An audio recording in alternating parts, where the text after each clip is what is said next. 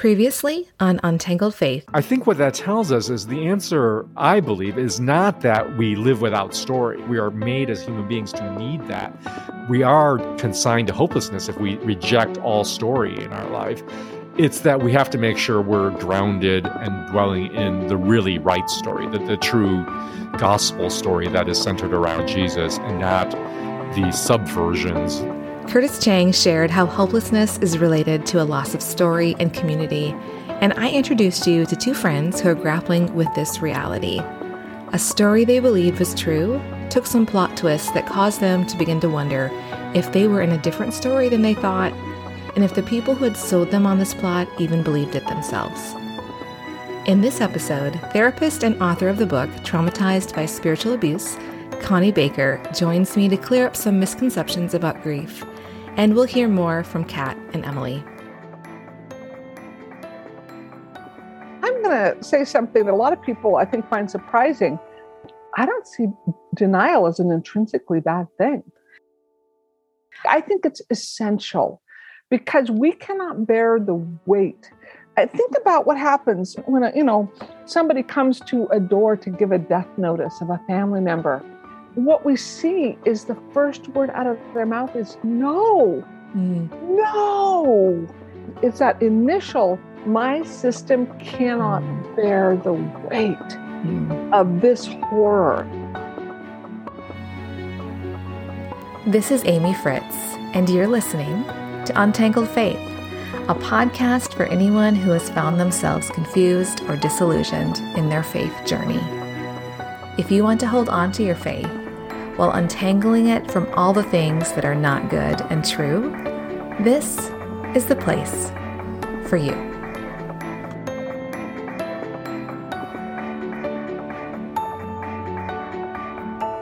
Here's my conversation with Connie Baker. What does grief look like for somebody who has walked through spiritual abuse? And I am asking that with the assumption that it probably doesn't look the same for everyone. Yes, you're correct. Ever so correct. And that's probably if we're talking about grief, I just want this, of all things, our discussion, to be able to give some permission. Your grief process is going to be your grief process.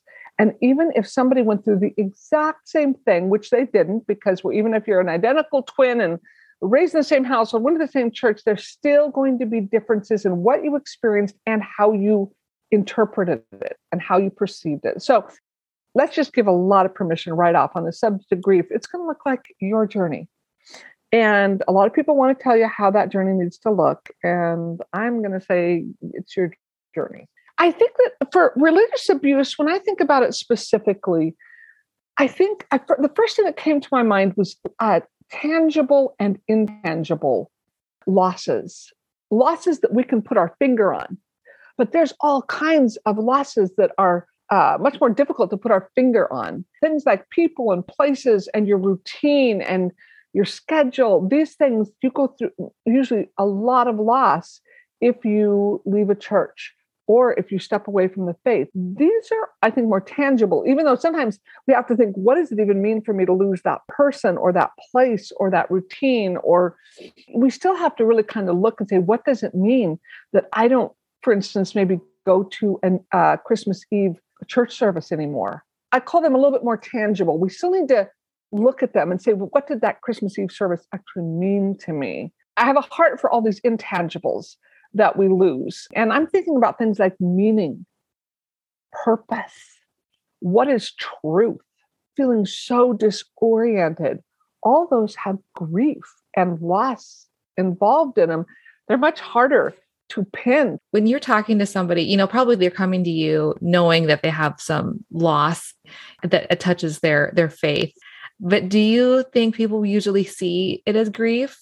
Do you ever have to say, I think you're sad? Yes. Yeah, absolutely. I always say, okay, this is super simplistic. Don't ever quote me on this in like some psychology thing. But I think most of us get this. We all have tendencies toward what negative emotions we're most comfortable with. Yeah. And by negative, I mean the ones that don't feel good. I don't think any emotion's negative intrinsically. Some people are super comfortable being mad immediately. Some people are super comfortable being sad. And some people are super comfortable being fearful. Those are our brain has told us I can go there without a lot of threat. So I guess there's a wide variety of people who come to see me, and some of them are immediately like, this is so sad. I've lost so much. And they're totally aware of the grief. And other people are just on fire too, but they're actually at a point of grief that the people who are sad often don't want to get to. That is a needed part of that cycle. So you're going to need to feel all of those at points in your life and acknowledge them, even in this grief process. Yeah, I think that's a great question, because I think it's going to be temperament driven. I was actually pretty clear on my grief, because I can go sad easily. Yeah. But boy, for me to get really pissed off like I needed to, took a lot more effort and was much scarier. I brought up the topic of the Kubler-Ross grief cycle, and Connie surprised me with her take. I don't even call it a cycle anymore. I call it a mosaic. Talk to me about that. Talk to me about the mosaic rather than the cycle. Yeah, well, I just think the cycle implies sequence. I love the words and the categories that it gives us. The denial, the anger, the bargaining, the depression, the acceptance. We're now finding through research, it is helpful to label our emotions. It steps us back and we're able to observe it a little more. So that, I think, is the beauty of how it helps us. And I think we need to see it much more as a mosaic, just kind of almost a splattering sometimes. You can have two of these or three together at the same time. And then you totally skip one. You haven't felt one for months. And then all of a sudden it pops up. But yeah, it's not just that it's not linear. It's that you could be simultaneously experiencing some of these. Totally. You feelings. Bet. I think denial and bargaining often go together. Yeah. I mean, and depression and anger can really go together, especially in men, because men are given more permission to be angry. And that's how their depression sometimes comes out. In my own experience, I feel like denial happened before the final rupture. Yes. I wonder if people have actually started to be in that denial stage before that death of that dream or that relationship. Before and after. Absolutely. And I'm going to say something that a lot of people, I think, find surprising. I don't see denial as an intrinsically bad thing.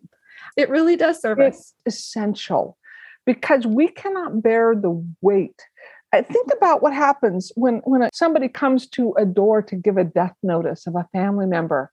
What we see is the first word out of their mouth is no. It's that initial, my system cannot bear the weight. I think it's a beautiful, and if you have this worldview, God-given, something that serves us to be able to cope with how severe the loss is. The only problem with denial is when we need to be seeing signals that something is dangerous. Yeah.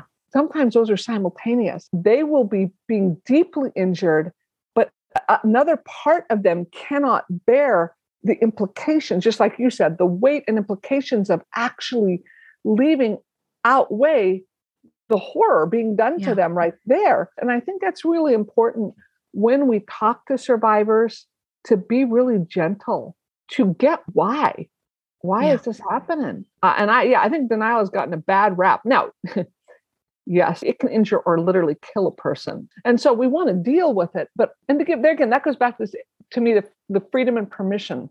That's a hard thing to hold when you have friends connected to a community that's hurt you and they are not where you are. It's hard. Yes. There's no easy path. There's no easy. And Amy, even I really put this in the category of domestic violence as well. I walk through a lot of domestic violence with women. And by violence, physical is the final manifestation, but I mean psychological violence, sexual violence, in an intimate situation. With that, you look and you think, this is hurting them so bad. I also have to look and say, unless their life's in danger, and I tell them this, I'm not going to tell you to go or stay. I don't have to live with the outcome of either of those really dramatic, traumatic, life-changing choices. And it's the same with the church. But for us to get in and try to rescue them, we're lacking an awareness of their frame of reference and the painful choices that they have to make. Dr. Hassan, who talks about high control groups, he says you really have to allow people to have agency. Otherwise, you're Yes. compounding what has already happened to them with taking away their choice. Can I take a highlighter to that, please, and just highlight that whole thing? And to jump in and tell a person, here's what you need to do to get out of that situation, it's not honoring. Yes. And I have to step back and go, that's not my job. And there was a part of me about 5-6 years ago that just started getting so mad at my earlier self. Why did you stay? Why did you stay? I had to go back and say, whoa, careful. Why did I stay? Answer that. It was my whole world. Yeah. I had to go back and give myself compassion and say, of course, that's what you did. And honestly, it might have been the smartest thing. There are going to be certain personalities that are going to be more open to feeling what they're feeling. But let's talk about the person that I'm done. I left last week. I'm moving on. And they haven't really even grappled with what happened to them. Is that a good idea? I'm going to say, good luck with the I'm moving on. Let's chat in 5 years. In some ways, I go, honey, do it as long as you can, but it will come back. If there has been genuine trauma, gone. It's made an imprint. Trauma changes our physical brain. You're going to process it somehow. Do you want to process it directly, or do you want to process it indirectly and ruin a bunch of relationships? And it's going to come out sideways. And at the same time, to be compassionate. It's a form of denial. I want to see recovery, I think realistically, as a stop and start process. One of the things I often say is good mental health is the ability to put something in the cupboard and the ability to take it out and bring it into the room. Almost nobody I know does that perfect. But I guess this whole idea of denial and saying, I don't want to deal with this, I'm moving on, all of this is connected to say, there's going to be an ebb and a flow. In any grief process. You'll talk to anybody and they'll say, I was feeling fine. And then out of the blue, slam. I'm like, oh, there it is. Out of the cupboard into the room. Perfect. That's exactly what. And then the person says, I'm tired of this. Put it back in the cupboard, or I have to put it back in the cupboard. Appropriate. Last week, I introduced you to Kat Wilkins. Kat and her husband, Colby, accepted a new associate pastor position at a church in late August of 2018. Not long after they arrived, they had some discomfort regarding some things that were happening. 6 months into their time at this church, Colby preached, and upon meeting up with the senior pastor publicly shamed Colby because the sermon went over the allotted time. Think about that for a moment. Take in that power differential, the public nature of this, and imagine the kind of scrambling that was happening in Colby and Kat's thinking as they attempted to make sense of all of this. And it was kind of like not just, hey, you went over. It was, this shows me that I can't trust you. He did it in front of a guy who was to become an elder, who was kind of one of our closest friends, who saw it. And, at the very, very end, when we mentioned that event of this guy screamed at Colby, he nodded because it was like, yes, he was there, so that wasn't, we weren't making that up. Do you say it was the first time that there was a major conflict? Yeah. Yes. You don't know if this is just a one-time thing and it's going to be resolved, but still super devastating because this is the person in charge of your livelihood in front of all of these people that you're relatively new to. Right. What was that conversation like later, between you and Colby? As I'm sharing Kat and Colby's story, I'm using the grief cycle, or as Connie Baker describes it, the grief mosaic, to frame their experience. It's impossible to miss the way denial played a huge part in their early experience with this church. I can only assume, based on what I remember, that Colby would have said something to me. He wouldn't have come to me and just said, oh my gosh, you cannot believe this guy just yelled at me. He would have kind of tiptoed to sort of saying it was really intense, or it was kind of harsh, or, he raised his voice. And I really don't remember, which part of that makes me wonder if he was already telling himself the story to make sense of it and make it somehow okay, so that when he came to me, I was kind of like, oh, yeah, you should talk to him about that because that doesn't sound right. Because in other times when my husband would bring things up, so the quote I mentioned would be, well, I knew that was a risky thing to say to you. I knew you would take that the wrong way. Other iterations that we heard were, well, I didn't say it like that, or that never happened. A one-time incident can certainly be painful, but it wouldn't have been as much of a concern if there hadn't also been a pattern of criticism and lack of ownership on the part of the senior pastor. And that's exactly the cycle they found themselves in. Over those 2 years, I would see my husband coming home from work and I would see him being dejected. And part of his story is struggling with people pleasing, fear of man, and being like tender, kind of being tenderhearted and sensitive. And that had been somewhat negatively labeled at his previous work environments, even though it really was, I believe, such a gift. He would come home and I would be thinking, partially based on so much of the networks that we are a part of, having built this trust, right? Yeah. So I think one of the questions on your form was about, did your attachments to any people or denomination or networks impede your ability to see the truth? Because we had so many co-mentors and I don't know, I guess I wouldn't say mutual friends, but sort of, there was a sense of like, all these people that we love and respect are backing up this guy and, helping us find each other, actually. There is a sense of, okay, well, I know that my husband is struggling in these areas and he's shared those and he's been very open about them. And so my own perspective would just be, gosh, this is hard and conflict is hard, but you can do it. They seem to have valued that about your husband before you showed up there. Yes. And anytime when there's sort of a disappointment, you're trying to make sense of what's happening. You're sort of in that denial already to protect yourself. And I think that's really interesting. What are the things you did, you said to yourselves or to each other, make this seem like, it's okay. This isn't really bad. This isn't a bad place. This isn't the bad place. This is the good place. Yes, because we needed it to be the good place. I remember almost word for word multiple times saying, well, of course you're going to have conflict. Conflict is normal and it's healthy. Because even in our marriage, he's grown in the ability to really face the conflict. I was sort of seeing that, which I don't blame myself. I couldn't have known to do anything different, but it's just sad to look back and remember those moments where I was functionally being used to kind of turn on my own husband and minimize and dismiss his own experience. Yeah, that is really heavy. You were working to resolve that cognitive dissonance, right? Like, this is what we thought it was going to be. This is what they said it was going to be.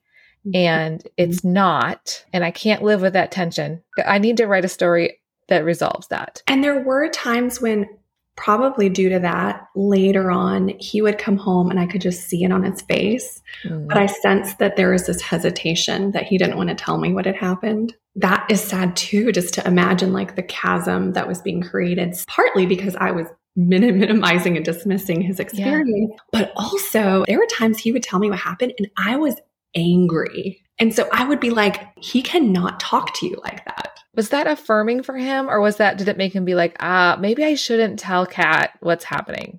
The second one, because he was already coming home dejected and discouraged and obliterated in some ways, putting on a happy face, couldn't fake it. I mean, I'm just thinking about how much it would have felt like an up is down and down is up. Sometimes I was going to affirm him and be like, oh, that's horrible. I can't believe he said that. He can't talk to you like that. And other times I would be like, this is normal, Hearing Kat wrestle with understanding how her own denial that was working to protect her was at the same time confusing Colby was powerful. It's my prayer that there's no residual shame for her or for you. We just heard Connie Baker explain the power of denial and how it often serves a purpose. It helps us until it doesn't. In the last episode, I also introduced you to Emily Snook. Emily shared with me her own reckoning with grief and denial as someone dealing with the simultaneous griefs of attempting to understand that a denomination that she invested decades in had really hurt people. Seeing Christianity and politics unhealthily intertwined, and navigating a pandemic with a blood disorder. And as an aside, I want to acknowledge that not everyone who listens to this podcast is at the same place in regard to their opinions on politics and the COVID-19 pandemic. I hate that a worldwide pandemic has divided us so much. I'm not here to change your mind. I am here to share the account of one person whose grief is very much wrapped up in the fact that, for the most part, churches in her area and across the United States have a huge blind spot when it comes to providing community and care for those who cannot worship inside a church building for one reason or another. The recent op-ed in the New York Times by Tish Harrison Warren that argued for discontinuing online services without giving much consideration or nuance to the restrictions of those who are immunocompromised or disabled was another blow for Emily.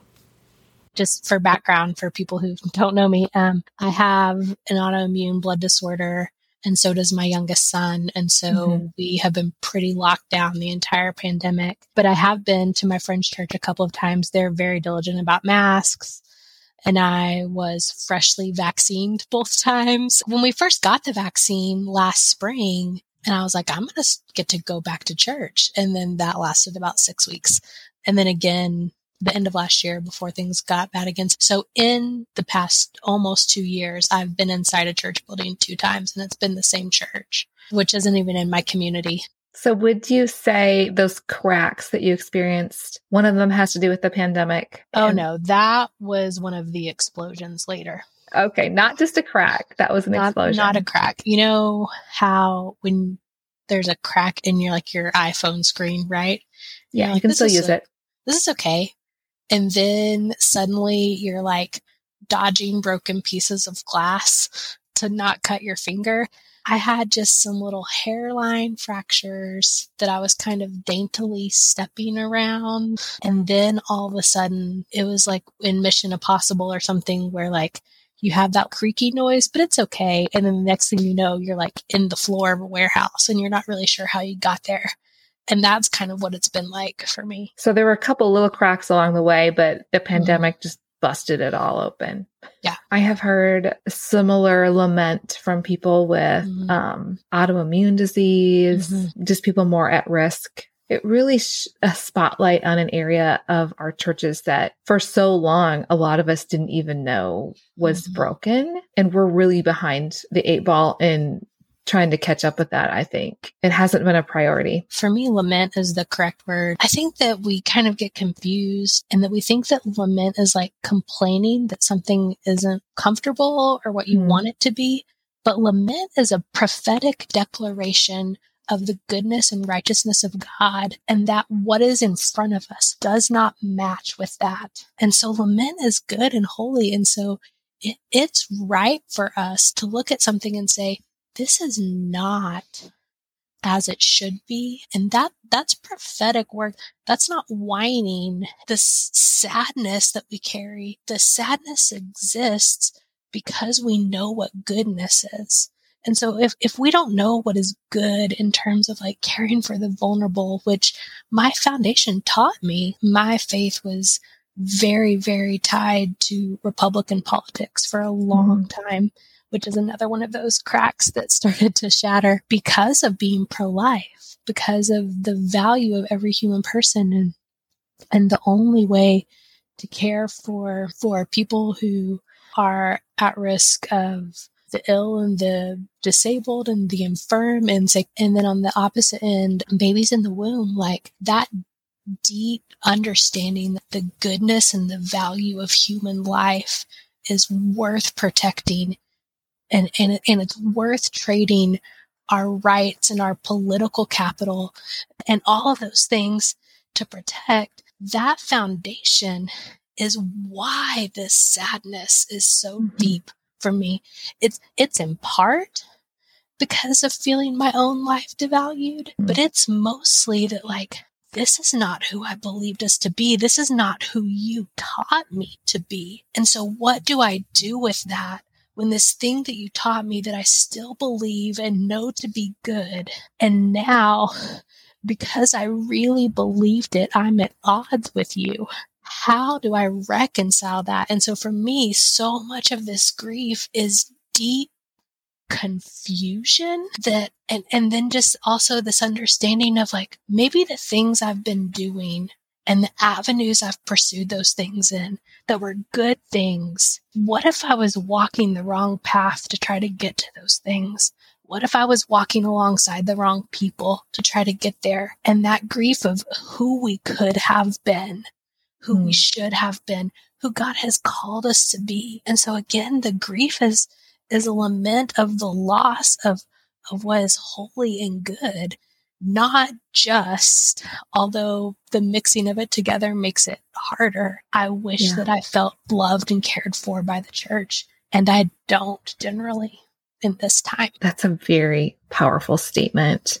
We did I think an Old Testament class with Sean Groves, walking us through like the God of the Old Testament and the New Testament has always been a God of justice and restoring. And back to lament, justice is God's agreeing with our lament and then making the thing that we've declared not right as it should be. Yeah. And so justice and lament go hand in hand. That's why a prophet is the one who gives us the book of Lamentations, right?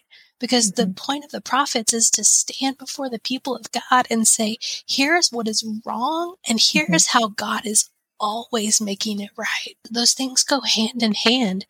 And so what happens when which I think this has been a lot of the church's pandemic response, is that we are uncomfortable with lament and suffering. And so when we refuse to lament, to allow ourselves the space to have eyes to see what is really there, even when it's sad, even when it's going to cost us, then what we do is we cut ourselves off from the justice and righteousness of God, restoring us to what we should be. And so lament is an avenue for us toward wholeness and toward holiness. It sounds like you're preaching now. Well, listen, I have some words to say about lament. And then I brought the conversation back around to denial and coming out of denial. And it sounds like you had a couple things happening, like slowly reasoning with this isn't what I thought. I can tell you some of the first cracks for me. Some of them are interconnected and some of them aren't. One of them was when I was pregnant with my youngest son, I spent a lot of time listening to Lecrae while I was reading a particular book by Dr. Moore, Adopted for Life. And something about the combination of those two things just started to put some cracks in my brain about what I believe to be true about race, and just sort of some certainties that I had that were based on being white and certain. And that was one of the first cracks for me, especially with my faith tradition, because I'm Southern Baptist, and your listeners may or may not be aware, we have some race problems. And so that was one of the first kind of cracks for me, is to start to say, like, wait, what if I don't know all the things about this that I think I know? The second thing was the day I stopped listening to Rush Limbaugh. It was during the Ebola scare. He was talking about the missionaries who were in Africa being allowed back into the country. And it was something about the way that he was talking about it, the language and the tone. And it was like a switch just flipped in my brain that this is not okay. And this person should not be shaping the way that I think 15 hours a week. And so those two cracks happened earlier. And the next one was, I asked her if it was okay if I talked about this. It was when I read Jules Woodson's story about her church sexual abuse. And my reaction to that story and to the Me Too things that were coming out and Church Too things that were coming out was so different from the reactions of people who, again, shaped me and formed me to be the person who I was. Not everybody, but a lot of them. And it was just this disconnect of, wait a second. And so those three cracks of what does it mean to be pro-life, and what does that say about race? What does that say about the value of women and protecting other people? What does that say about politics? Why is my politics married to my faith and my brain? And then what do I do when I know that something is unjust? And prophetically lamenting it and saying it out is called the problem. What do I do with that? And so those were the breaks for me. Oh, well, and then Access Hollywood and Donald Trump, which kind of coincided with all that stuff. And so those breaks for me, it was like I was standing on a glass box on top of a rock, right? And so the glass box started to kind of creak and break. And then suddenly, it just shattered. And the next thing I know, I'm sitting on the rock, and the rock was always there underneath, it hurt to fell through that glass. And now I don't really know what to do. That's where I've always been standing. And I don't think that that's just the case for me. I think those things are kind of specific to me, although I also think it's a lot of us. But I think that we all kind of have these glass boxes that we stand on. And when we look down, we can see the rock underneath it. And so we think that we're standing on the rock, and we don't realize that that glass box is there until it starts to shatter. If we don't step off of it in time, then we just get cut to pieces as we fall down to the rock. But eventually we do land on that solid ground, and then we have to figure out where to go from there. That doesn't make the pain of how we got there less. When that Access Hollywood tape came out, I think I had already started to realize that my identity had been too tied up in politics Me too. than it was in Jesus. I just conflated them. This is the way Christians vote. And of course we believe XYZ. I think I started sliding into that whole reckoning and grief and denial and anger at the same time. Sure. This doesn't make sense from what I thought we were. And I thought it was just a few outliers. I don't think my anger would have been there as much if I had not had these blinders of denial on for a while that maybe were protecting me a little bit. It's not just a couple people, but the majority of people that identified the way I did as an evangelical. Right. Yeah. Believed something and were okay with something completely different than anything I could have ever imagined. And people I love. I kept saying, I was there for the Clinton impeachment. I heard what y'all said. You don't get to be mad at me for believing what you said. You taught me to believe that character mattered, that character is destiny, especially in leadership. This is something that Beth Moore has talked about a lot. And so there's this thing in my brain that complementarianism is supposed to be, because it's what we're taught, to lift women up and to protect them, right?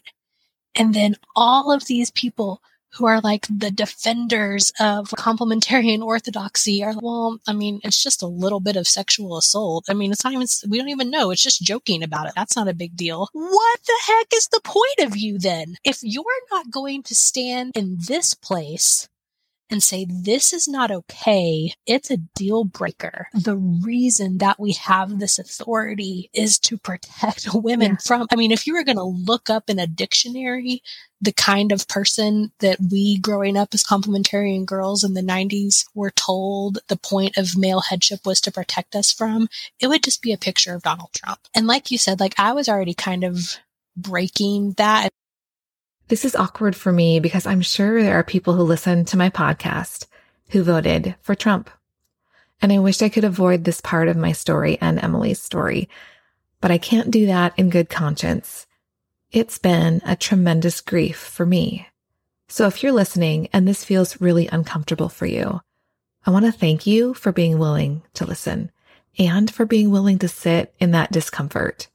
There's a cost to entering into someone else's story and grief, but I'm certain it's ultimately worth it. What is the point of your authority besides power if it cannot be protective here? And that was another one of those, like I said, interwoven shatterings for me. And watching people like Beth Moore and Russell Moore and pastor friends of mine just get torn apart for saying and believing the things that I said, that's happening at the same time that our Black and brown brothers and sisters are leaving in droves. It's so hard at that point to believe that it's not about power, that for a lot of people, it's the actual untangling of those things that's the problem. Yeah. And like you said, the cognitive dissonance of that, of once I started to see it, then I just started to see it. You know what they say, right? Once you see it, you can't unsee it. I always have two types of listeners in mind when I'm producing these episodes.